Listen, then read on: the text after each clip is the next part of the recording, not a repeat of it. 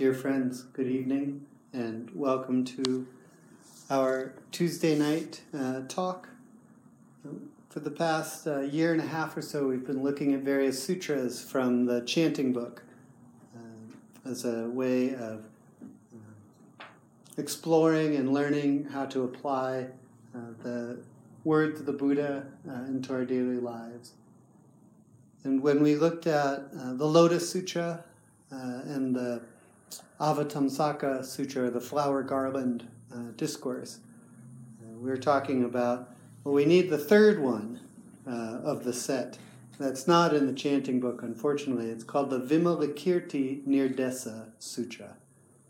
And it's one of the foundational sutras of the Mahayana tradition. Mahayana is what our tradition comes from. It means great. Maha means greater or great. Yana is vehicle. So it's kind of the equivalent of the Protestant Reformation of the Buddhist world, the Mahayana tradition. And this Vimalakirti Sutra is quite unlike many of the sutras that we've looked at before. And it's also quite like them, too. And the sutra itself was written about 600 or 700 years after the Buddha's death, so in the 1st or 2nd century of the Common Era. And for a long time, the Sanskrit copy of that sutra was lost. What we just had some fragments of it, and then there were complete versions of that sutra in both Chinese and Tibetan. It's only somewhat recently that they found a mostly intact Sanskrit version, but the sutra that I looked at for this was a translation from the Chinese by a man named Charles Luke.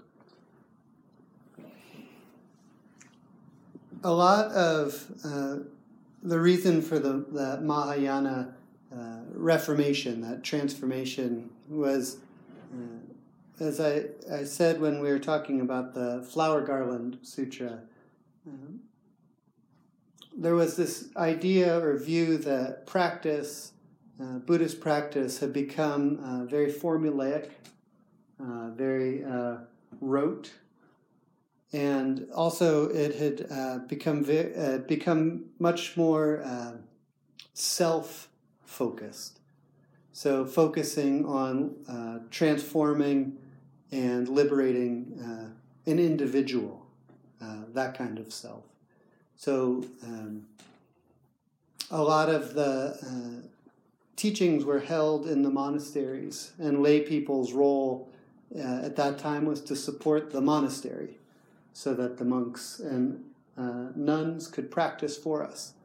And they would be hired for funerals and other kinds of events and ceremonies during their life. And the Mahayana tradition introduced more of the idea of the bodhisattvas, more of the idea of that anybody has access to this practice. It introduced more of the idea that our liberation, our freedom from suffering, is intimately and completely connected and tied to the suffering of all beings, so that we cannot be free from suffering if there are others who are also suffering. So the practice, in that sense, became much larger than a practice for ourselves. It became a practice for all beings, for being able to not just develop ourselves and feel good, but to also go out in the world and to work towards ending the suffering of all, and not just through rites and ceremonies. The name of the sutra, Vimalakirti Nirdesa. Nirdesa means the words of, and Vimalakirti is a person. And actually, Vimalakirti is a lay person. And it's one of the few sutras that I am aware of that the lay person is the one who is offering the discourse. And in fact, the sutra itself, this will not be a book report, I promise, but there is so much in there. It's a really interesting sutra. But in it, all of the bodhisattvas and the senior disciples that we've read about and heard about, Shariputra and Avalokita and Ananda, and all of these characters that we hear through the other sutras are actually taken to task by Vimalakirti, who is a lay person. And so an example is the Shariputra. He's particularly picked on in the sutra, but he's going through the town begging, and Vimalakirti walks up to him and says, "Hey, Shariputra," and starts to give him a lecture on going beyond just these kind of routine practices of begging, these routine practices of practicing just for yourself. And he goes through, and in fact, the Buddha wants to send someone to visit Vimalakirti while he's quite ill. And they go through the list, and everybody says, "No, I can't go to see him. Last time I saw him, he took me to task about this particular point, so I'm not worthy to see him." And they go through everybody. And finally, Manjushri, Bodhisattva of great understanding, he says, "Well, he took me to task, but I'm okay going to visit him." So they bring a whole group of people to Vimalakirti's home to visit him while he's sick. And it's an important sutra because it takes these individuals who are very revered in the Buddhist tradition and shows that they too might not have a complete understanding. That there are other people who are practicing diligently and wholeheartedly who might have a different understanding or a profound understanding as well. It's actually, there's a lot of humor in the sutra. There's a scene where Vimalakirti's hut is completely empty, and Shariputra looks around and notices this and wonders, where's everybody going to sit? And Vimalakirti kind of guesses what he says. He's like, "Did you come here to sit, or did you come here to hear the Dharma?" And, and Shariputra gets embarrassed. But it's wonderful in that sense, in that it loosens, for me, it loosens up a little bit of that reverence of what I see as senior practitioners. It reminds me that we all have that capacity, that we all, and likewise, all of the senior practitioners also are just people. And they might, in a particular moment, not be demonstrating the deepest understanding. Maybe they're just looking for a place to sit down, which is okay. But it's wonderful that they're called out for it. I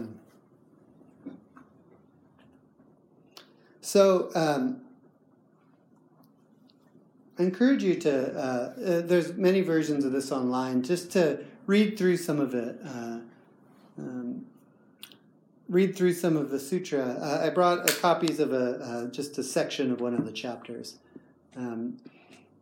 But just to kind of get a sense of how this dialogue is going on, how this is occurring, and how the Vimalakirti is demonstrating deep understanding. And this sutra, one of the key points of it is this sense of non-duality,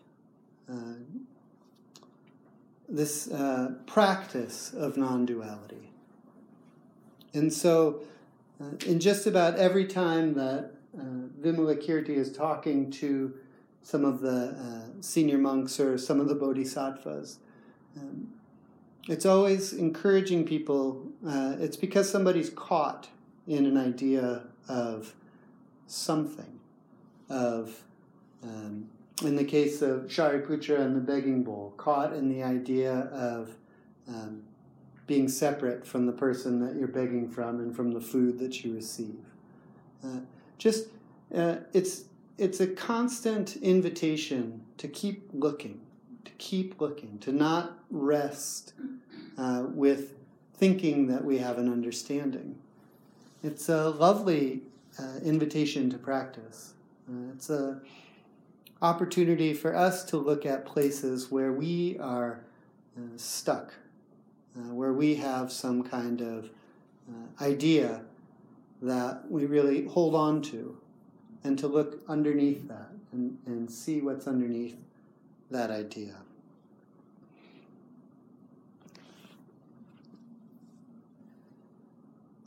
The other piece of that that goes hand in hand with that practice of non-duality is the practice of direct experience of the practice. Many times what Vimalakirti is encouraging people to do is to not practice the idea of the practice, but to actually do it, to actually experience what it means to let go, and to be that profoundly connected to something else. And it's not about simply feeling good, making yourself feel better. It's about going even underneath that and making yourself feel connected. And for me, when I was reading that and hearing that over and over, it made me look at myself and say, why do I practice? Why do I come here?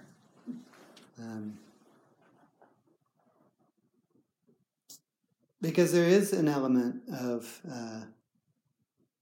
I come because it feels good.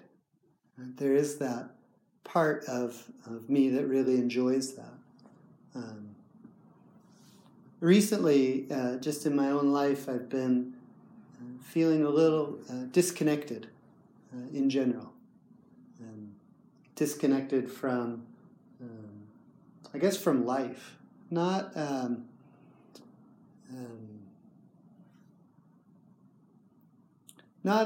a scary or numb way, but just not as engaged as I would like to be. And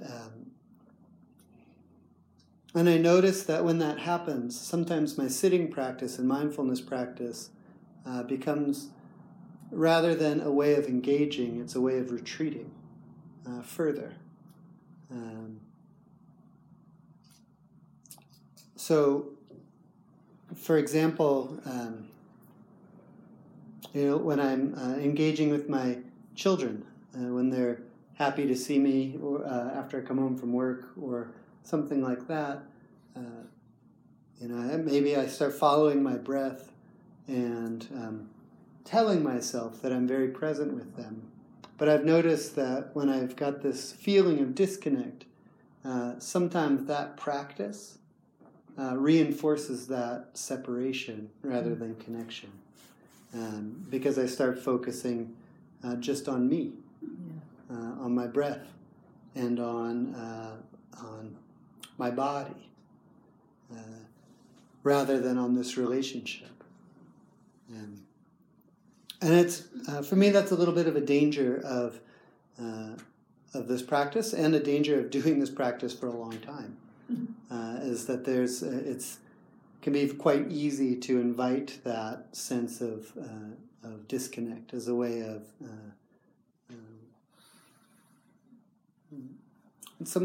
bringing my heart out of the situation, rather than bringing my heart forward. And so in reading this sutra, I was very happy to hear that kind of constant refrain of, this isn't just doing the practice to do the practice. This is doing the practice to engage, to be connected, and to keep looking, to keep going deeper, to not be satisfied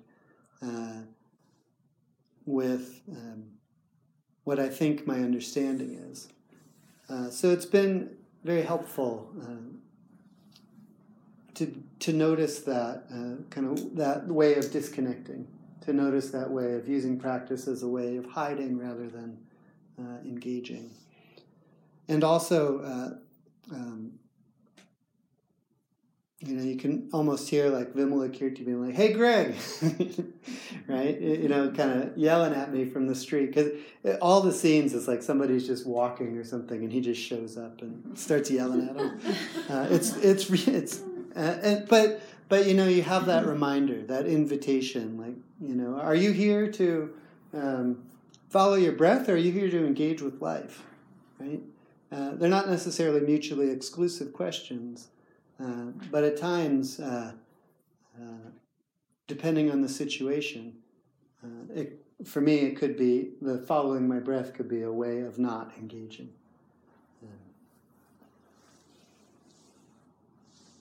And so, that question, why do we practice? Why do we come here? Everybody probably has a different answer. And everybody probably comes in the beginning for a different reason than you're experiencing now.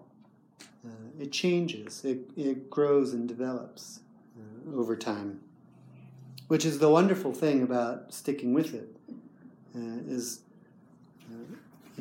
After, for me, the initial kind of like, oh my gosh, this practice is amazing. I feel great. I feel connected. And then you start to realize it's like, I have a lot of bad habits. I have a lot of things inside myself that are, they're not stopping. And so there's these constant reminders of coming back to that practice. It doesn't end. And so in the beginning, I came because it felt great. And that's probably a good thing. If it was too hard, I probably wouldn't come back, right? But there is that danger of kind of resting in that stress management or a way of feeling good, or of not maybe having quite as much emotional ups and downs, because you can begin to regulate by following the breath. So it's wonderful to keep looking, like Vimalakirti encourages us through the dialogue with the practitioners. When we step into the meditation hall and bow, right, you can almost hear him saying, like, hey, why are you bowing? Are you bowing? And just that always that question. What are we doing? What are you doing right now? Why are you doing it? Wonderful, wonderful questions of bringing us present.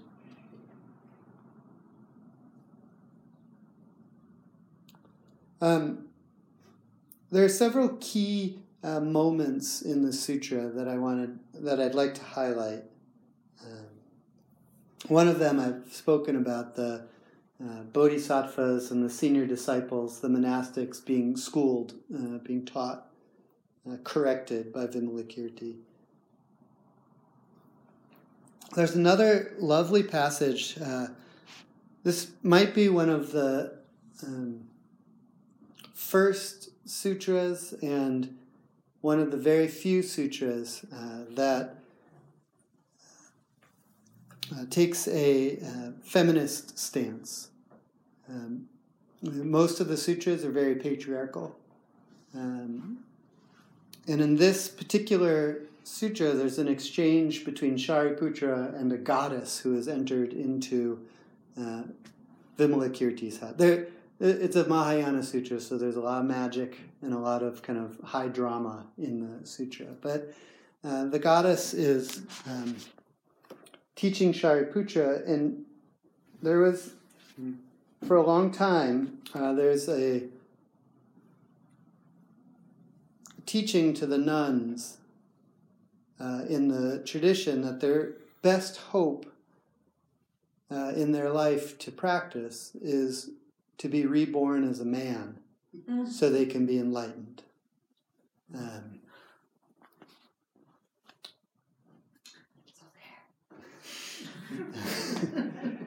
That's in our tradition.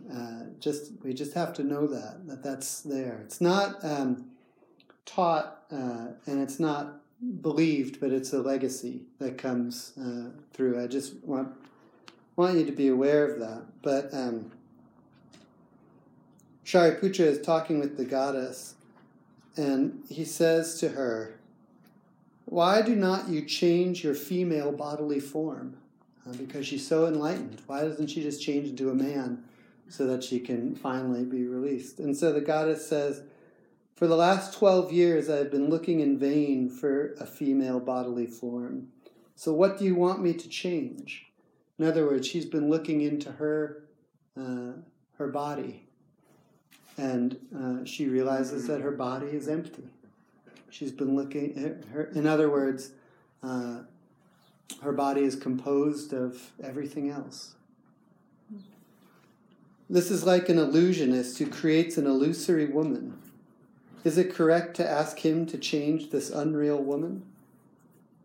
And Shariputra says, "No, because it is not a real body. Into what then can it be changed?" And then she uses magic.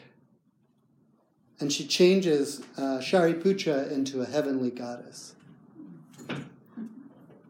And then he says, she says, "Why do not you change your female form?" And he says, "I do not know why I have turned into a goddess." And then she says, "Shariputra, if you can change your female body, all women should also be able to turn into men. Like Shariputra, who is not a woman, but appears in female bodily form. All women are the same. And though they appear in female form, they are not fundamentally women. Hence the Buddha said, all things are neither male nor female." And likewise, the invitation is Shariputra to look into his body and to see that it is not male or female. And of course, those distinctions exist in our world. And of course, we have those. We have these systemic structures in place. But there is this invitation, and there is an invitation to keep looking deeply. Not just women to keep looking deeply, but for men to also do that. That's a very powerful passage in a very old sutra. And I wish that thread had been picked up and carried on more. But we do have it today.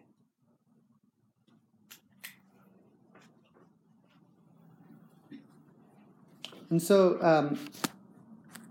there's a lot more to say about this sutra, but I will close by one other point that is brought up a lot is this idea of skillful means, expedient teaching. Upaya is the Sanskrit word, and many times in the readings,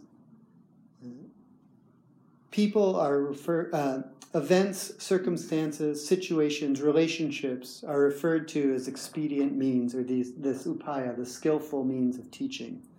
When Vimalakirti is sick, it says that he did this as a way of getting people to come visit him so he could teach them the Dharma. Now, another way of looking at that is that when there is sickness, it's a way of looking deeply. And when we visit somebody who is sick, even if they're not verbally teaching the Dharma, we can look at them and look with them to learn, to develop our practice. And there are many, many other examples of expedient means or these skillful teachings. I often think of my children as skillful means, teachers. I think of people in my life who frustrate me as the teachers. And what a different way of looking at them, much more generous way of looking at them, is that they are using skillful means to assist my ability to practice. There are times where I wish that they weren't so skillful, but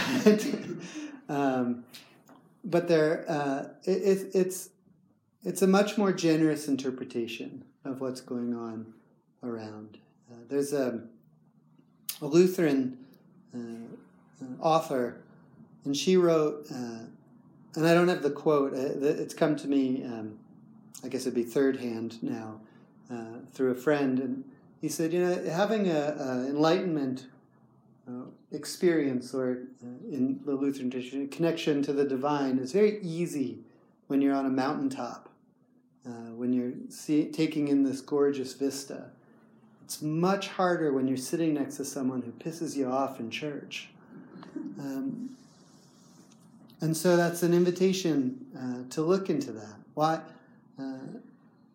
Why is it easy to have a transcendent or connective experience when we're on a mountaintop or in beautiful scenery? And why is it not so easy to do that when we're with somebody who frustrates us or annoys us?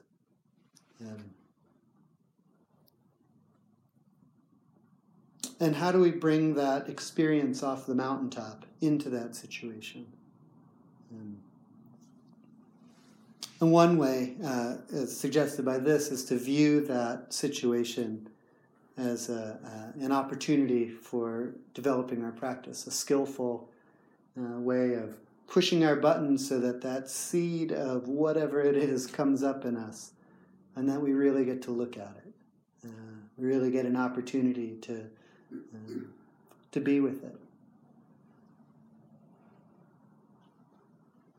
I was talking earlier about it's really easy to put our best foot forward for short times, which is when I first came to the practice, when I first came here, it's very easy to, in my mind, be the perfect practitioner. But the longer you stick with it, the more that all those things that are easy to ignore in the beginning start showing up.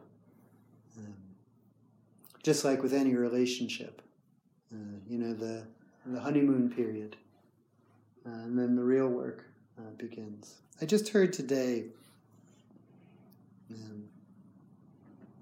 Bell Hooks said something along the lines of romantic love is one of the most dangerous ideas that was introduced into our society, that love is not something that happens to us, but it's something we do. I just really like that. I really appreciate that view of love. It's in that way, that view, likewise, of opening. It's not something that happens to us, although we may have those moments that seem to happen to us. But it's really about the doing, about the engagement that Vimalakirti keeps encouraging us to do.